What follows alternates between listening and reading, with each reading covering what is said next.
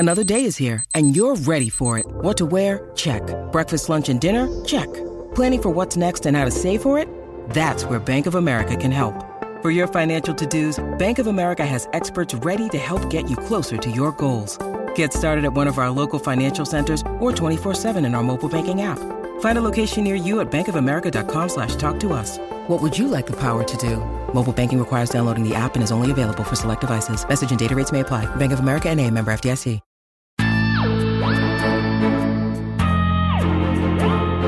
Welcome to SFF Yeah, a podcast dedicated to all things science fiction and fantasy.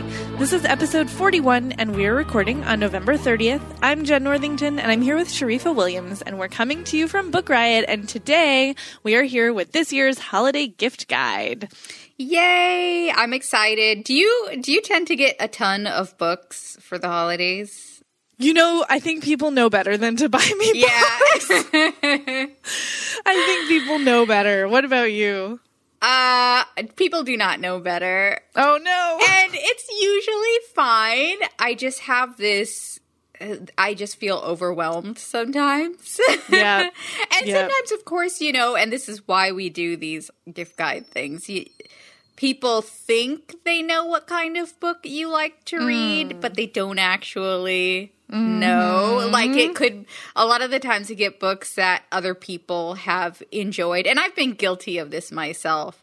I'll get books other people have enjoyed, but are not necessarily a good fit for me. And I'm like, oh, no, that was nice. Like, I'm glad that you wanted to share this book with me, but also... Pat. I'm not really interested. Yeah, I'm trying to remember now the last time somebody got me a book for a holiday or like birthday. And I actually kind of can't. I've been working in books for so long. And I think people were just like, oh, she has all the books she wants.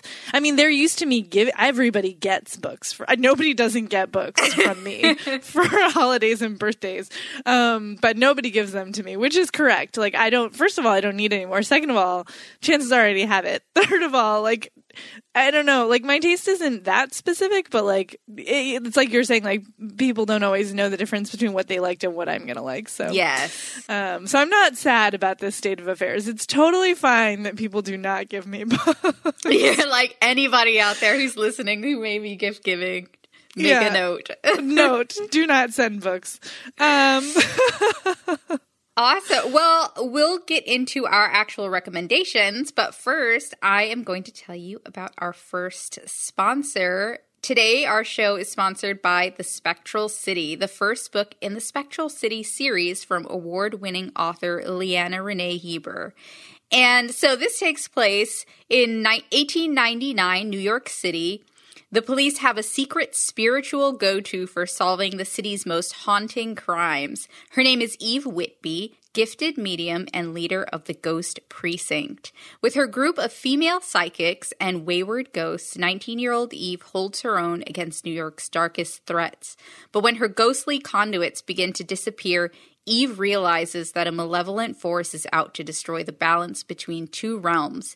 Now she must brave the darkness to make sure no one is ever left for dead.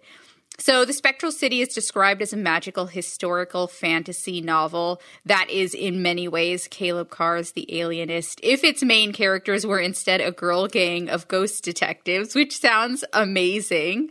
And it's, of course, steeped in its historic setting of 1899 New York City, which sounds fascinating. It opens with Teddy Roosevelt, then governor of New York. This sounds like a great book, especially if you like paranormal stories. So again, if that sounds like it's in your wheelhouse, that was The Spectral City, the first book in the Spectral City series from award-winning author Leanna Renee Heber. Thanks so much for sponsoring the show. So Leanna, when I was at the bookstore in New York, she was a local author, and we did a couple book launches for her, and I will never forget the first one where she showed up, because they were also period fantasies, and she showed up in full garb with like a little hat and like a bustle, and did the whole event like in sort of almost in character. It was amazing. I am an immediate fan now. Yeah, she is like a goth theater kid in the same way that you are, I think. And yeah, she and I think I want to say her and Gail Carriger are the two authors I can think of off the top of my head who did events in Bustles while I was at Word in Brooklyn, and it was amazing. Oh my goodness, this is my new life goal. If I ever publish a book, whatever it's about, I will have to wear a bustle to... I support this goal. Thank you. It's a good one. Okay, so we're not even doing news today. Nope. We're just 100% talking about holiday gift books. So we have a whole bonanza of books for you. But before we start, I don't think either of us could in good conscience pick these books because we talk about them so often. But I'm just going to give honorable mentions to N.K. Jemisin's Broken Earth trilogy, which is all out, complete trilogy, 3 books. You can give them all to the person in your life who loves really amazing sci-fi and fantasy. Same for The Machineries of Empire by Yoon Ha Lee. All 3 are out. You can give them as a set or just hook them on the first one and then let them buy the other ones themselves. I am just saying. Yes.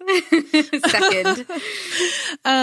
Okay, so my first fantasy pick, we'll start with this one, is actually a 2-book, but you could just give the first one again. Make people buy their own things if you need to.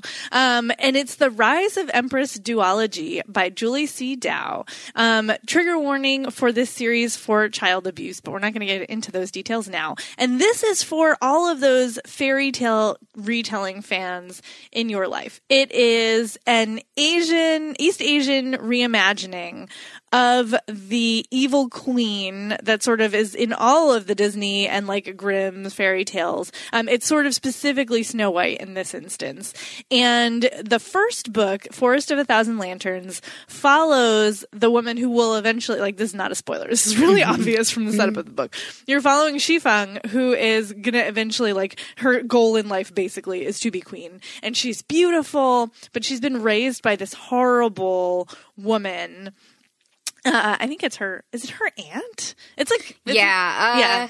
She's described as her aunt. Yeah, it's her aunt. So, and she's terrible. She's abusive. She like has this really intense dynamic with Shifeng where she like tells her how beautiful she is and how she's destined for better things and how she's better than everybody else around them. And then also is violent towards her. So it's a really like intense dynamic. And so Shifeng is already not getting the best sort of start into life. And then she goes off to sort of find her destiny. She runs away. And in the meantime has been trained in sort of some mystical arts by this woman and is using those to try to help smooth her path and climb this ladder for herself because she really believes that she has this destiny awaiting her. And so she just has to like get to it.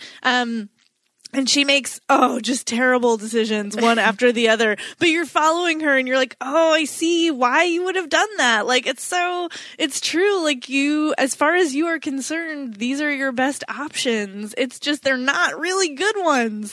And so you follow her on her sort of path.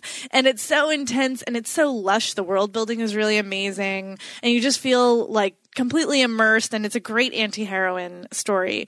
And then book 2, Kingdom of the Blazing Phoenix, picks up years later when the stepdaughter, of course, has come of age and is summoned back to the palace. She's been living off in a convent, sort of separate from all of that, court life. She knows she's a princess, but she's been raised very simply. And she's summoned to be a political pawn by Shifeng. And then, of course, has to go on this great adventure and see if she can defeat the evil that's threatening the kingdom.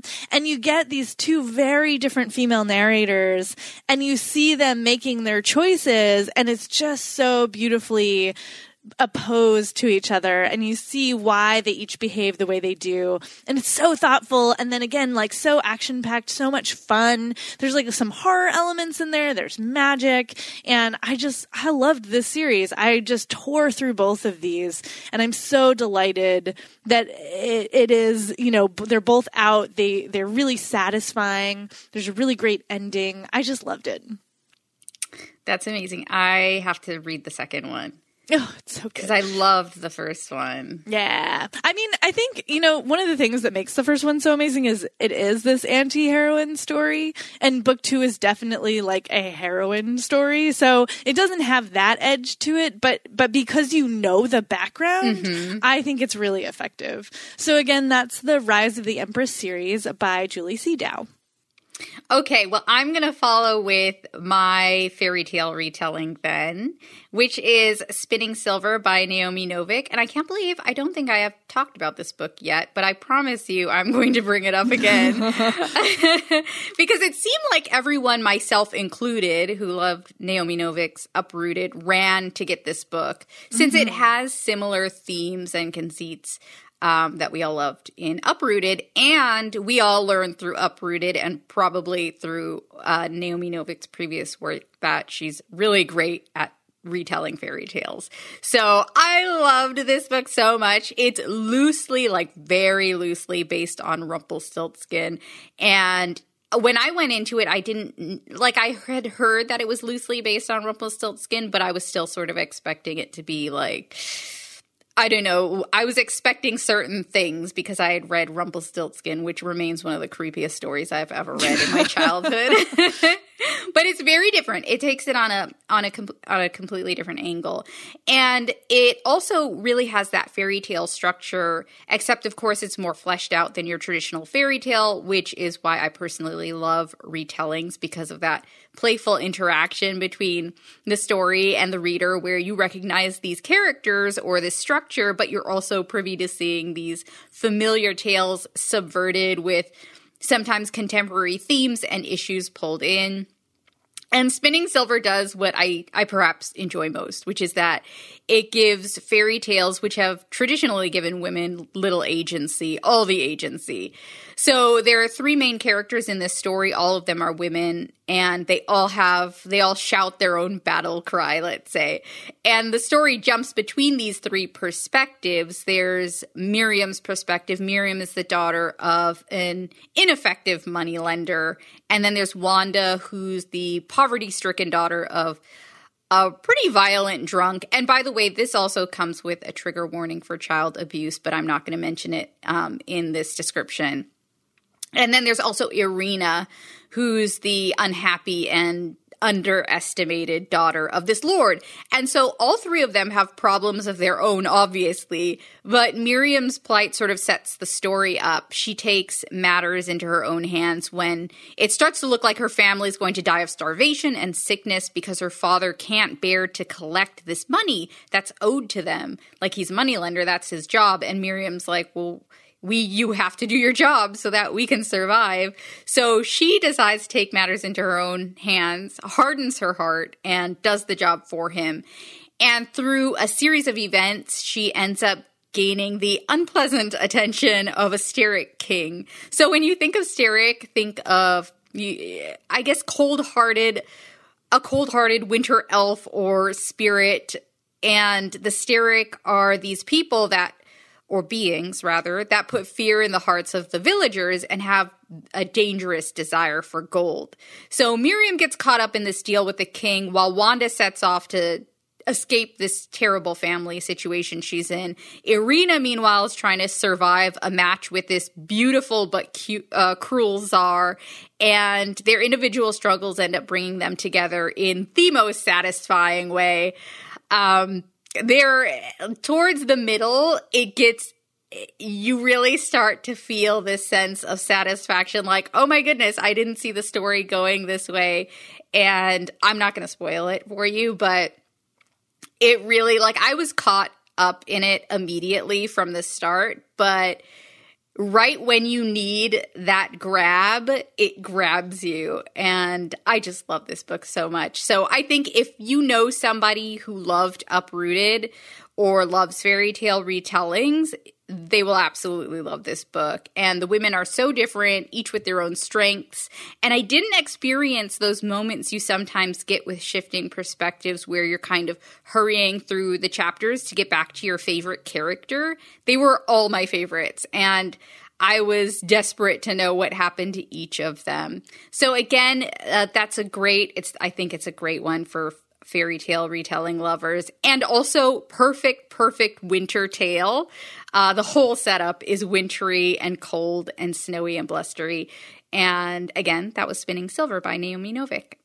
I will co-sign everything that you just said. Yeah. With the addition that I got so invested in these characters that as the book was going along, I sort of built this ending that I wanted in my head. And then when I didn't get that ending, I was kind of heartbroken. The ending is good. I had spun my own version of what it was going to be based, I thought, sort of on little clues that were not real.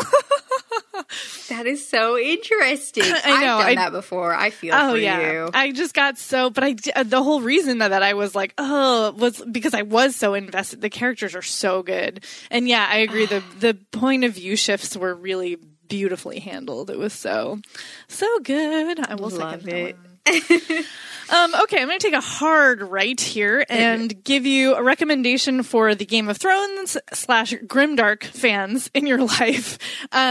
These books come with a trigger warning for institutionalized homophobia, assault, and torture and violence, and just all of the Grimdark things you can think of are in here. It is the first 2 books of the Masquerade series, which are The Traitor Baru Cormorant and The Monster Baru Cormorant by Seth Dickinson. There are more books planned in the series, so it is not done yet. Oh man. Mm-hmm. So these books, the Traitor Baru Cormorant starts off on this little island that is sort of, it's not perfect, but is sort of idyllic, and a young woman, Baru, who's growing up there, and she sort of sees this empire, the neighboring empire, move in and start to take control, but they do it really insidiously. First it's trade and currency, and then it's schools, and then it's, sort of propaganda, and then they accidentally have brought plague to this island, now all the native population has been wiped out except for these ones that we inoculated. Whoops. It's very insidious. And Baru has been sort of found by a trader from Trader from this bigger empire, who sends her to this school, and which her parents consent to because they think it's a good thing. And so she is sort of saved from all of this destruction, but also sees her culture sort of crumbling and oppressed around her. And as she's a math savant, and as she, gets more and more recognition and more and more sort of support from her mentor, she also is secretly how can I, she's devastated by the loss of her family and her culture, and she's how can I fix this? And so she decides that she's going to get so much power within the system that she will then be able to save her home. But this means that she has to get power within the system. And she's sent to be the sort of imperial accountant to this other country / region, which is in turmoil, and there is a rebellion. And she gets involved in that rebellion. And it's okay, what is she going to do? Is she going to support the rebels? Is she going to just who is she going to support? What is she going to do? What choices are she going to make? And oh man, it is heartbreaking. Constant heartbreak with Baru. You're just oh God, Baru, don't do it. But again, I was saying with these anti-heroine stories, you can see why. You can see why she would decide to do it. Her motivations are clear, and she's very consistent, and it just is a heartbreaker. And the power dynamics are really explicitly fleshed out. There's a ton of that, shifting political sands and betrayals and double crosses and triple crosses and all of these different elements. But it's really interesting because I haven't read a political, a high political fantasy like this that is both this international and this sort of deep into the nitty gritty. It's Empire plus spreadsheets, accounting, actual accounting is part of the plot. And it sounds like it would be really boring, and I hate math, but I tell you what, this, it works here. It works. So if you are like strong of stomach and like the grimdark sort of worlds and need a sub for Game of Thrones or know any person who has all of those things, yeah, this series is a good one to pick up. It is in progress, and I will warn you that it's a first book in a series, so of course you know the plot is not wrapped up, and it's a pretty heartbreaking end. But the second book has a way bigger cliffhanger, so, consider yourselves warned. So again, that's the Masquerade series by Seth Dickinson. The first book is The Traitor, Baru Cormorant. That sounds incredible, but I don't know if my heart can bear it. Yeah, it really is rough on the heart muscles. Oh, boy. Well, do you want to tell us about our second sponsor? Oh, I should do that. Yes. So our second sponsor is us. It is the Read Harder Journal. I am sure many of you are familiar with our Read Harder Challenge. And we have been cooking up behind the scenes a journal that will help you track your reading and give you all kinds of good ways to get into it. So it is now available, and it is a great gift for readers. There is no other reading tracker that champions the activist approach to reading in quite this way. There are 12 original challenges inspired by the Read Harder Challenge, and there are 5 book recommendations for each challenge. There's also a graph, so you can track your reading over the course of the year. There's a fill-in to be read pile. It's a flexi-bound journal, so easy flipping. There's an elastic closure and a ribbon marker, and there's beautiful illustrations. So if you are a fan of tracking your reading or know somebody who is a fan of the Read Harder Challenge itself, you are definitely going to want to indulge your inner book nerd and get this for yourself and or them and or everybody you know. I'm just saying. So yes, that is the Read Harder Journal. Check it out. We'll leave a link in the show notes. I have the 2018 version, and it's beautiful. Yay! It's beautiful. Not just paperbacks. I know. I love the illustrations so much. Yeah. I can't say no to a good illustration, so it spoke to me. Yeah. Okay. So for my next pick, I chose one that I thought would be good for gamers, especially fantasy gamers. And I've mentioned this book I think a couple times. At some point I might have to retire it. It's Children of Blood and Bone by Tomi Adeyemi. And when I first mentioned it, I was talking about how it reminded me of World of Warcraft, which is why I thought this might be good for fantasy gamers, because it has all of that stuff. And it's also good for people who enjoy epic fantasy and doorstop books. This is young adult fiction. But of course, young adult fiction can come as a doorstopper. It's huge. So there's elements where the characters quest, and I wouldn't say this is necessarily a read-alike for Game of Thrones fans, because it is not nearly as dark and violent. But if you're looking for something a little lighter with, George R.R. Martin's level of world building, this is a good pick. So this book, it's 544 pages of pure imagination and excitement, and I could not stop turning those pages. And the story is set in this Nigerian-inspired world, and it's a beautiful, lush environment, and it takes place in Orisha, where there's a set of people called the Magi who used to have the power to wield magic. And Zeli is the main character. Her mother was one such person. She had a lot of power, but then there was this violent clash between the Magi and the Orisha, and the royalties specifically, and the Magi became oppressed. Their magic was taken away. Their people were enslaved, and then Zeli's mother was killed. And this all happens on the first page, so it's intense right from the start.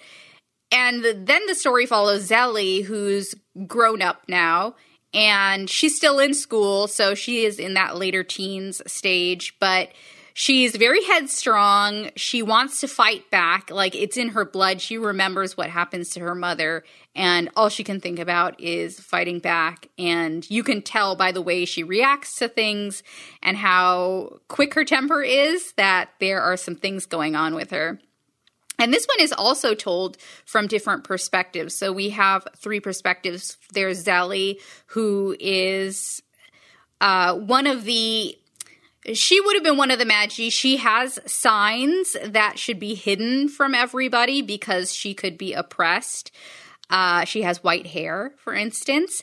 And then there's Amaris, who lives this life of privilege, and then she risks it all after she sees this terrible act done at her father's hands. And there's also Inan, who's Amaris's brother, who's this young man coming up in this world. He really wants to become a powerful figure in Orisha, and so he would do anything for their father. And then there's also this side character, Zeli's brother Zane, who so far doesn't have his perspective isn't part of the story, but he's also along for this journey. And it's this great group of characters, and they all have their motivations, as with Spinning Silver, but they're all definitely in a group right from the start. They're very unlike each other, and they argue a lot, which makes this, like, there's this social dynamics that happens that is really fun and interesting. And Zeli was kind of a frustrating character at some points, but she's also really protective, and she's there for her brother and for whoever needs her. So she's a great lead character. And a lot happens to her in the story, starting with her childhood, so her behavior also makes sense. And yeah, a lot of the magic and lore in the book is inspired by Yoruba mythology. This is a really different fantasy story. I love getting these fantasy stories that take us to different places and not just, in the traditional settings of the West and, where we find fairy tales and we find a lot of these high epic fantasy books. So I really appreciated this one. And I will say that it might seem intimidating to get this book. Like, it's satisfying as a holiday package. I will say that, like, to get this big chunk of a book that you can just work through over the holiday season. But it actually moved along really quickly. So whoever receives it, or if you buy it for yourself, you're probably not going to spend as much time on it as you might think, because at least for me, it was a page turner and I got through it way faster than I thought I would.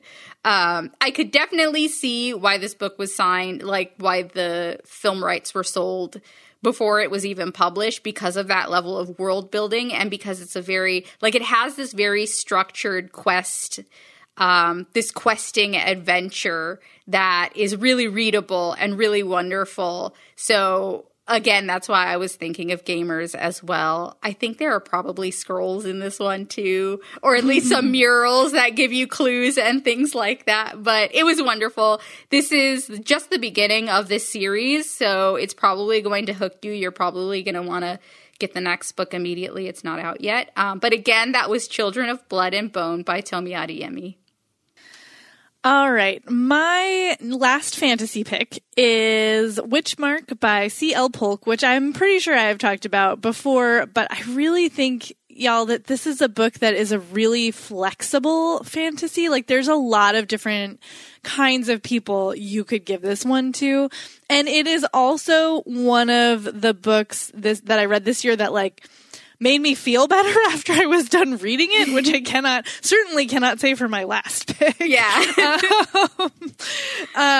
So, sort of in that vein of like a book that sort of entrances you and sucks you in and makes you feel like you're there, like, a little bit Night Circus maybe. I think Witchmark does a lot of the same things.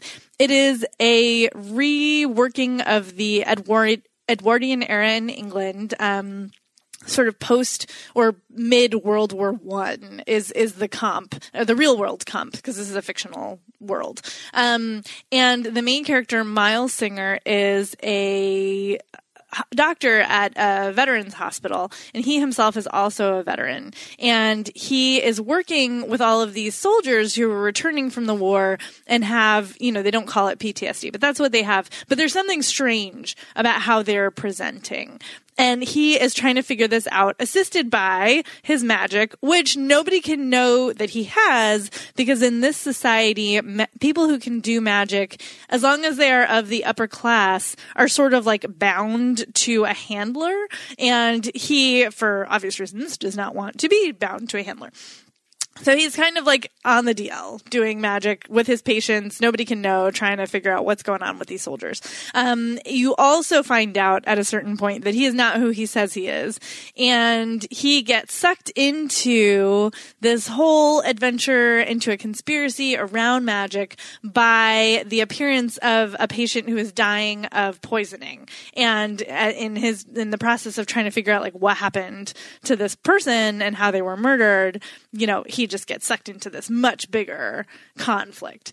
And it is so satisfying. The ending it is technically the first in a series, but I will tell you that I felt very satisfied at the end of this book. I had the biggest heart eyes for all of the characters.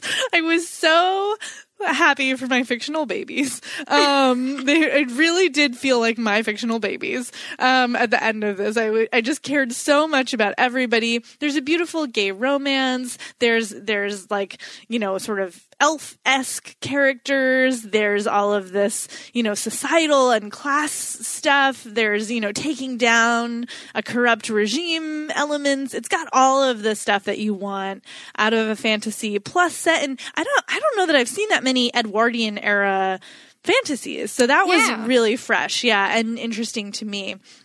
Because you have a little bit of technology, but then you have this magical element, and they play off of each other really nicely. And to look at this, you know, question of these soldiers and what their lives must be like, and then added to it this strange, you know, thing that they're all coming down with. Like, I just thought this book was doing a lot of interesting things and doing them all really well. And again, like, I cared so much about these characters and I was really delighted with the way the book unfolded. So I think you could give this to a lot of people who are looking for, you know, a more feel-good escapist read, people who are interested in, you know, the different periods of English history, people who like a little bit of real world with their magic. Like, there's a lot to love here. So again, that is Witchmark by C.L. Polk. That sounds wonderful. Oh, it's so good. To read it one day. Okay, well, I chose another of my favorites for this year because I feel like everybody will love this book, but probably your mythology buffs will love it especially, and it's Circe by Madeline Miller. And I have yet to meet a person who read Circe and disliked it. So that's why I think it's for everyone. I would be shocked. Please report back to me if somebody did not enjoy it, because I would be shocked. But yeah, I also noticed that a lot of people who don't regularly read fantasy picked up this book. And some of that might be the way it was marketed. But I think it would be good for newcomers to the genre. So yeah, I think it probably counts as dipping your toes in the water sort of book. And you can combo it up with Song of Achilles, which is another book everybody loved, also by Madeline Miller. So yeah, this is a sort of follow-up. It has no relation to the Song of Achilles. It's not like a sequel or anything. It's a standalone. But this book is so great. It's so witchy, and it's about this woman, Circe, who is the child of a god, or a titan rather, and a nymph. And she's very underestimated in this story. She's basically insulted as a child, and it's ingrained in her that she's not special, and that in fact she has nothing in common with the rest of her family or with any of the gods. And it's because she's plain and she has a voice that isn't musical. So this is, of course, based on the story of Circe, who is in mythology. And she was a goddess of magic. She was a nymph and a sorceress. And we get to see her grow from childhood through adulthood and then beyond, because, you know, she lives a very, very long time. So Miller takes this mythology and the classic stories of these heroes, and she spins Circe's tale into this bigger coming-of-age story where we get really intimate with Circe. She's not just in the margins. We get to know her thoughts, her family, and the details of how she comes into her power, which is really at the center of this book, how she claims her power and her agency when everybody else just wants her to go away. and they literally send her away to live in isolation. So she's facing this world that underestimates and devalues her, and she figures out how to make a name for herself and to claim her own life. And so we meet her. The story's told in first person, which is something I personally love. She's telling the story of her own life, and she's sister to 3 complicated siblings, the kind you'd accidentally lose touch with. Yeah. Actually, it's 2 siblings. And so they're not great. She's different from everyone in her family again. And she does some things that go outside the boundaries of what's expected of her and what's demanded of her. She shows empathy, which is not something the gods and the Titans show much of. And so she becomes this target. But she has strengths and she does have power, and something happens that gives her a little taste of what she is able to accomplish, and she is punished. So she's sent off to live in isolation, and we stay with her on this island, and people come and go in her life. And they all have an effect on her and on her growth. And then also her perspectives and her ideas change as she grows up. And it's just such a beautiful story. I love mythology, so I was immediately into this story. But it's just such a wonderfully told story. The prose is beautiful. I feel like this could appeal to just about everybody. And yeah. Again, that was Circe by Madeline Miller. Please go out and read it immediately. It is my great shame that I haven't read it yet. I have a copy and everything. I just haven't gotten to it. You're going to love it once you get into it. I think that might be we have like a quiet week between Christmas and New Year's here at Riot, and I think that might be my read for that week. Ooh, I'm so excited for you. Please, I'm excited for me too.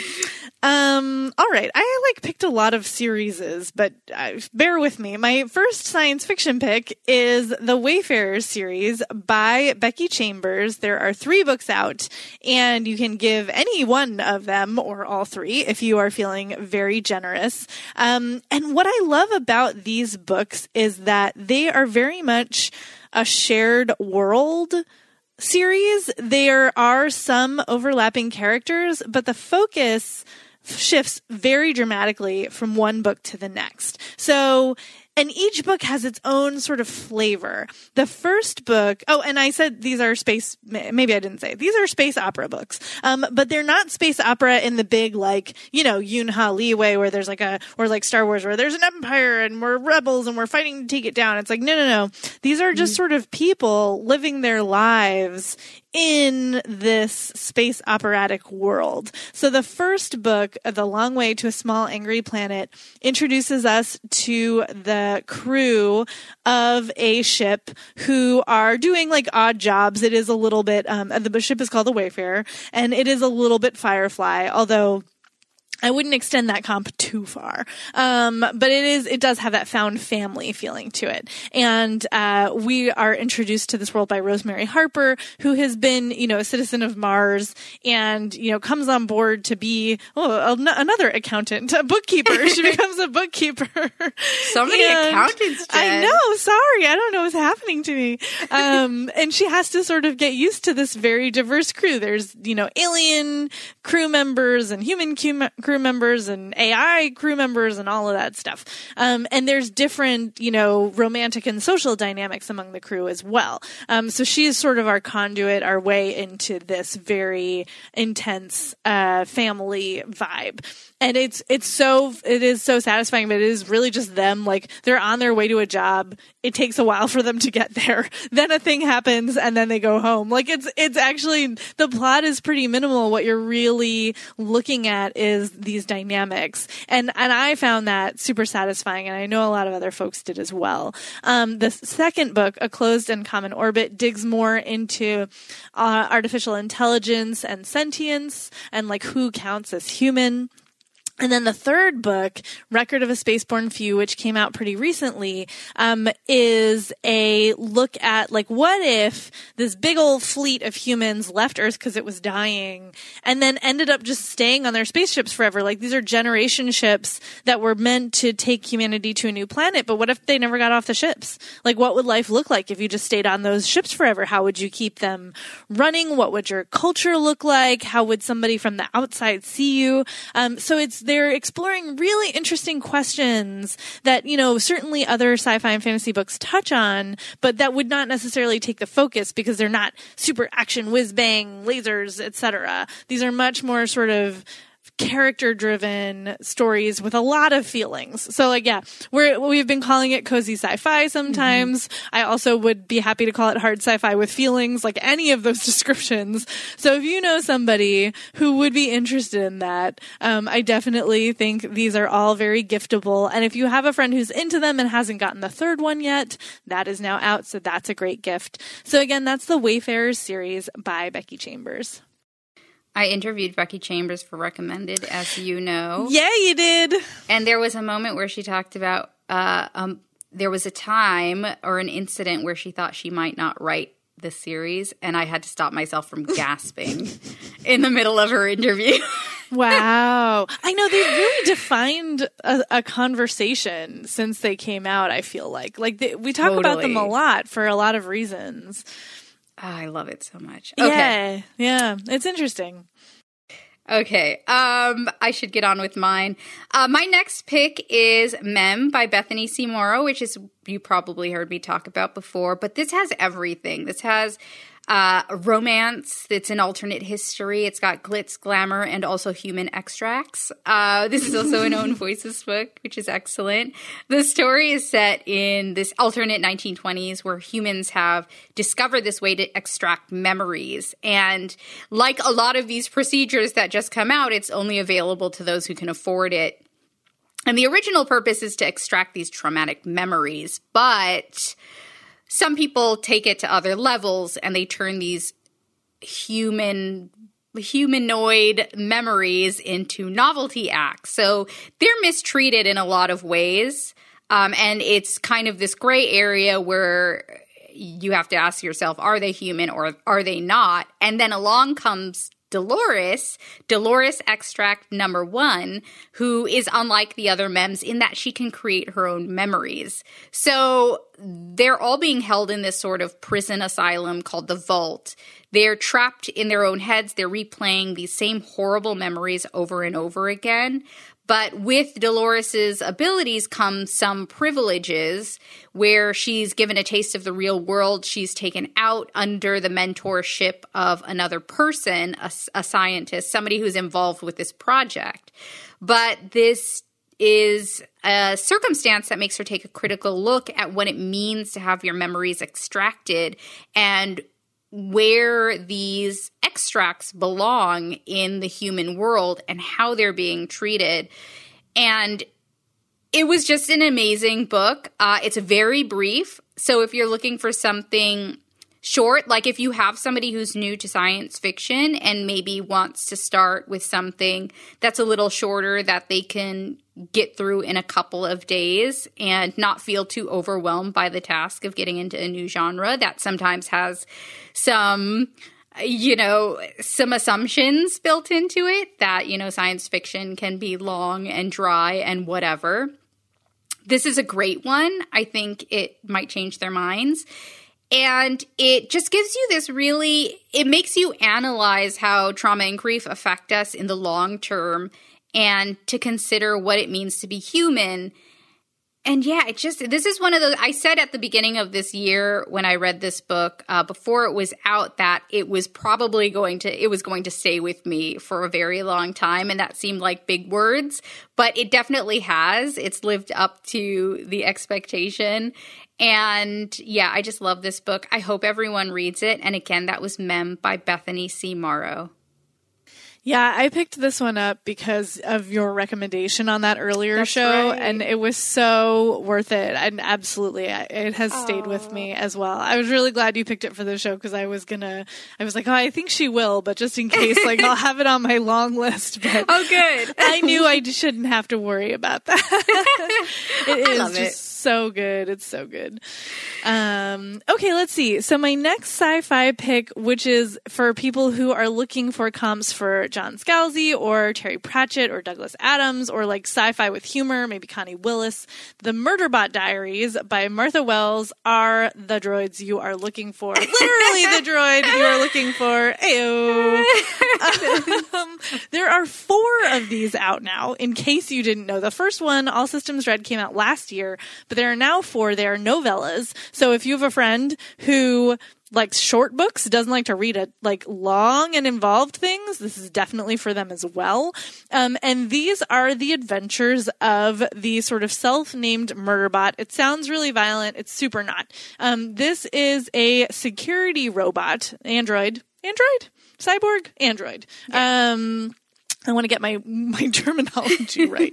So this is a security android who, in the very first book you're introduced to, has been assigned to be the, security for this team of people who are surveying a planet.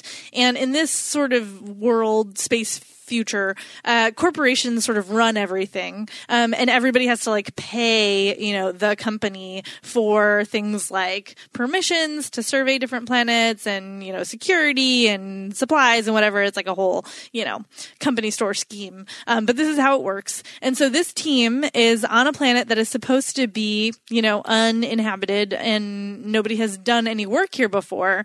And things start to go wrong and maybe there's something going on.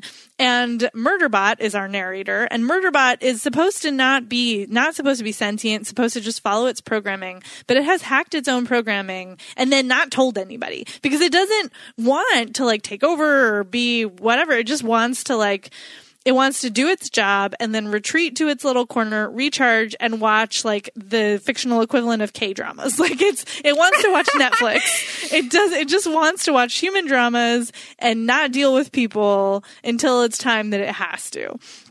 And the team of humans that are working with this android are very split on how to deal with it, even without knowing that it is sentient and self-willed. And so it doesn't want them to know that it can ignore their commands, for example, if it wanted to. So it's this whole are they going to find out what's going to happen? Who's going to be mean to Murderbot? Don't be mean to Murderbot. Talk about characters you get attached to. Yeah. Murderbot, I got very attached to Murderbot.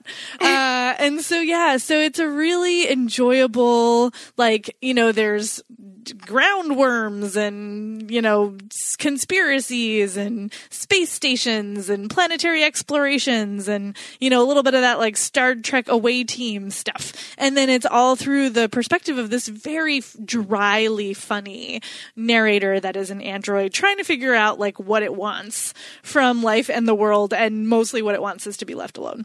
So again, that is the Murderbot Diaries by Martha Wells. The first book is All Systems Red, which came out last year, but this year there have been 3 more. So there are 4. So any and all of those should definitely be on your list for that humorous sci-fi lover. Our books are lining up, actually, because my next is a novella series. Hey! Yeah, it's Binti, the Binti trilogy by Nnedi Okorafor. And this is space adventures. And I was thinking about it, and I feel like it's like Alien, but if Ripley was completely on her own and the story was less about combat and more about communication. I feel like that's kind of how I felt, at least about the first book. So this is, of course, the science fiction novella series by the prolific, wonderful Nnedi Okorafor, and I talk about it all the time, but I had to talk about it now because it's complete, so you can get the complete series for somebody. And it's the story of this really smart young woman who's making her way in the world. She leaves everything behind Her family does not approve of her going away, but she has to do what she feels is right and what is right for her. And she goes to this place called Umza Uni, or she's on her way there to be among the cream of the crop students. She's, again, really smart, so she absolutely deserves her place at this school. And she was accepted, and she's the first one from where she comes from, her region, to be accepted to the school. So it's a huge honor, and she wants to take advantage of it, but she immediately hits some roadblocks. And some of them are things from reality, like racism and prejudice and otherness. She's dealing with all of that because she's outside of her family environment and her community for the first time. So she's encountering these things also for the first time. And it's awful and baffling. And she immediately feels like she doesn't belong. But then as she's starting to warm up to at least her peers on this spaceship that's taking them to the university, the spaceship is attacked. It's hijacked by pirates, and these pirates are aliens. Nobody can speak to them, and they come in full force, all violence. And the initial scenes are really brutal and gruesome, but it quickly becomes this sort of cat and mouse story of Binti trying to hide out and trying to protect herself and survive on this ship and figure out why the pirates are there, what they're trying to get.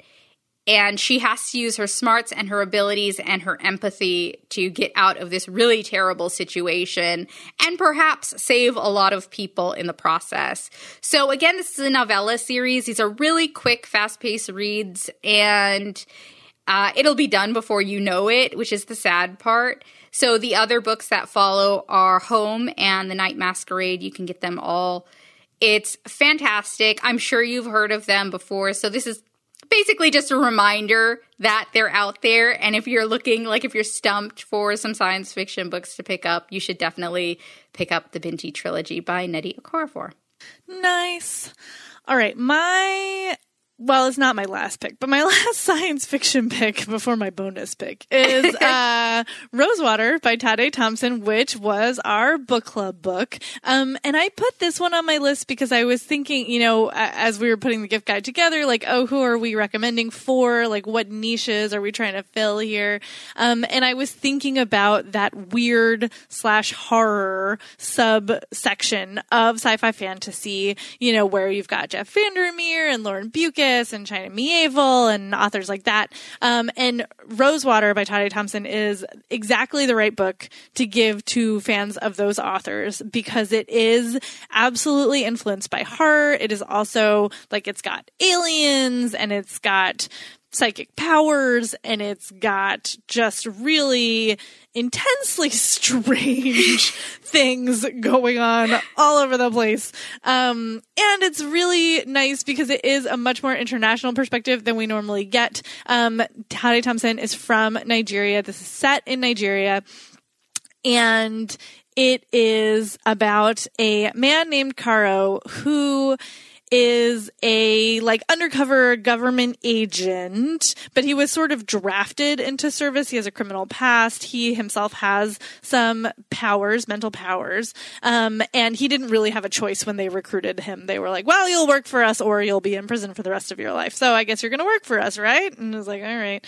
And he is sort of the short version of the story is that there are other people like him, not a ton. And they've all been affected by this inscrutable alien presence that has sort of come down to Earth, made itself little domes, and then nothing. Nobody can get in the domes. Nobody knows what they're there for. It's just very confusing. But they release spores into the world, and some of those spores interact with people in strange ways, including giving them powers. So somebody is killing off the people who have the powers, and Karo is pretty sure that he's next. And so he's sort of just trying to save his own skin. But there's a couple different timelines in this book, so you also sort of get a glimpse into his past and how he got to where he is now, and the history of this agency trying to interact with this alien presence. And it is the first in a series. I do think that like there is like you definitely end the book wanting to know more about what's going to happen next to these characters and to this world, but Kara's story is pretty wrapped up when you get to the end. So I do think it stands alone nicely. I am very excited for the sequel, which is coming next year. And side note, I recently read an interview with this author, and he says all 3 of these books have been written. Like they're all done. So there's no like it's just when they're going to get published. There's no like, oh, is he finished yet? Like he's done. It's got an ending. So I find that deeply reassuring in the age of George R.R. Martin. Yes. Like, be reassured. This is a finished series.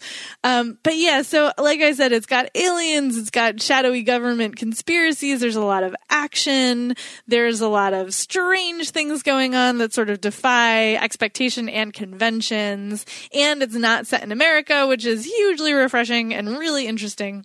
So I think this book just has so much going for it. So again, that's Rosewater by Todd A. Thompson. You can buy it for your book club members. You can buy it for your book club. Yeah. We'll link to the book club episode in here on the off chance you haven't listened to it yet.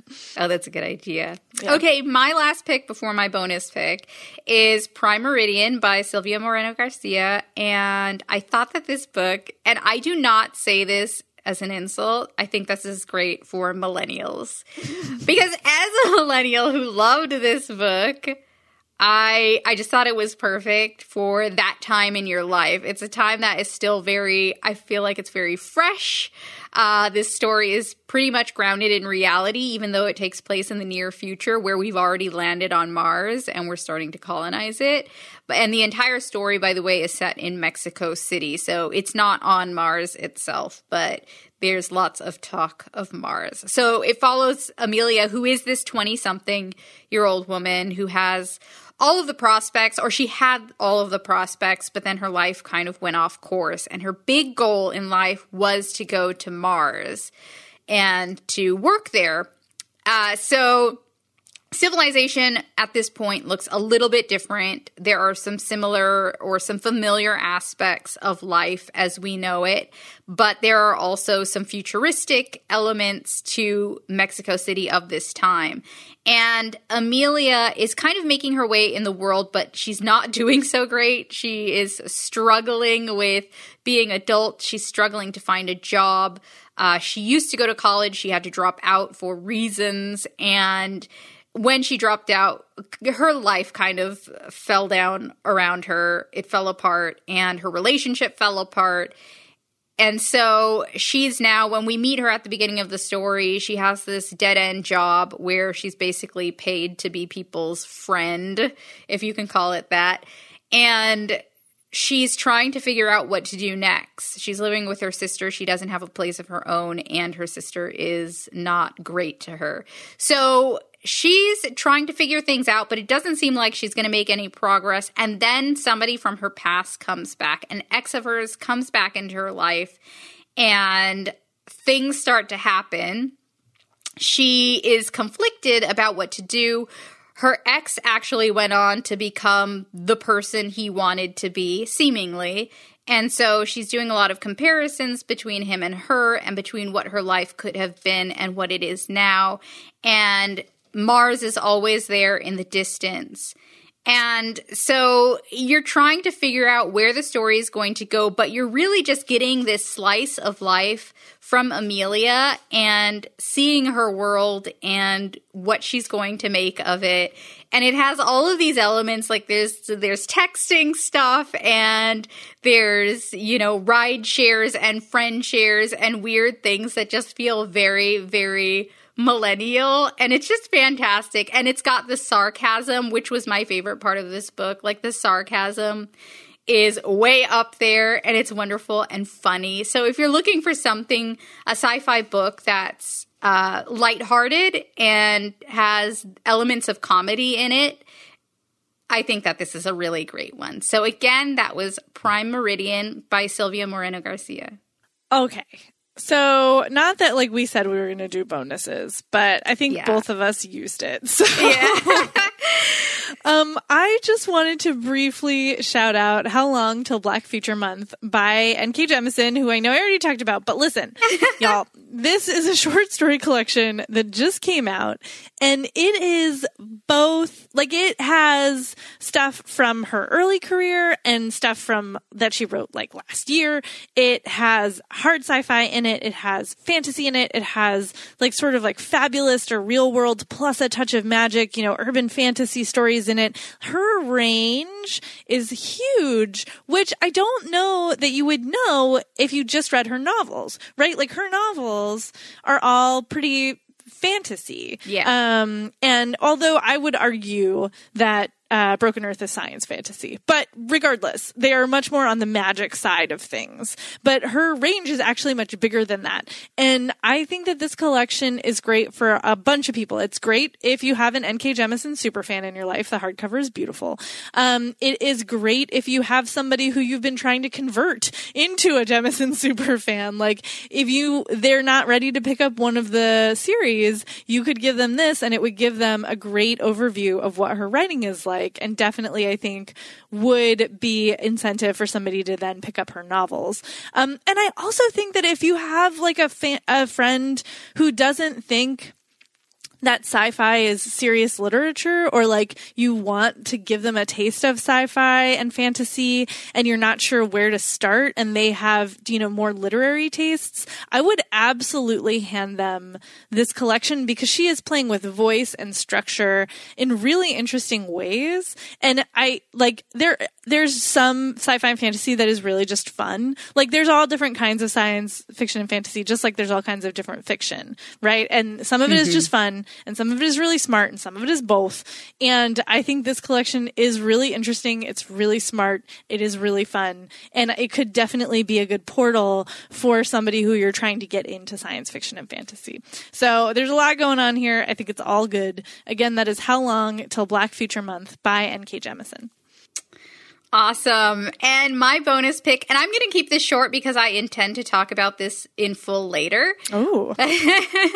But it's Freshwater by Akaaki Emezi. And I just thought this was so fantastic. It is literally one of the strangest and most unique speculative reads I've come across so far in my reading experience. And I would say that this is a good one for fans of memoir. So kind of the same thing. Like, if you have somebody who's hesitant about getting into science fiction and fantasy, I would really suggest this one, because it incorporates this sort of fabulism into this contemporary story that's fashioned with elements of Emezi's own actual lived life and experience.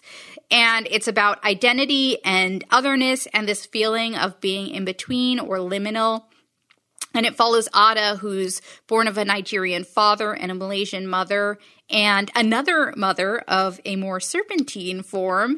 So she's born housing these Obanji, or spirits trapped between this mortal world and the gates to another place. So as she grows up, the Obanji are taking an increased interest and role in her life, guiding her, protecting her, living through her. And even without the Obanji, Ada's life is an interesting one. I follow Akaaki Emezi on Instagram. She is one of the most interesting, fascinating people in the world. So I can totally see where this story comes from. And I should say that this book comes with a trigger warning for rape and for self-harm. She suffers at the hands of her peers at this really artsy college, and she also suffers from mental illness as well. So there's some self-harm there. So just know that going in. And the Obanji are sort of always there, and they take this active part in her life, and particularly in the traumas she goes through, and they tell her what to do and when to retreat. And it's just interesting, this dynamic between her and these Obanji and her own mind. And even the format and the structure of this book is really different. You sort of flip between the spirit world and the world within Ada's head, and then this outside world seamlessly, and it makes you feel like you're part of this gray space Ada and the Obanji inhabit. And it's very much about identity. If you're looking for an own voices story featuring non-binary characters and biracial characters, this is a really great one. And it just continues, this book continues to haunt me in the way Helen Oyeyemi's books haunt me. It has that same sort of feel, which is probably why I took to this story immediately. So again, if you're looking for something that is kind of memoir-ish, but also has speculative elements, you should pick this one up. That was Freshwater by Akwaeke Emezi. And that's our show. It is. Thank you so much for listening. We hope that you find some great books to get for your friends, your family, whoever, for yourself. And so you can email us as usual at sffyeah@bookriot.com. We'd love to hear from you. We'd love to hear what you're choosing for your holiday book picks, or if you have any recommendations for what you want us to talk about on this show. We would love to hear that. And of course, you can review us on Apple Podcasts. It helps people find us. We really, really appreciate it. And you can also find us online. I'm on Instagram at @SZainab That's SCAINAB Williams. And how about you, Jen? I am on Twitter and Tumblr as Jen IRL, and that is Jen with 2 N's IRL. And until next time, happy holidays and happy reading.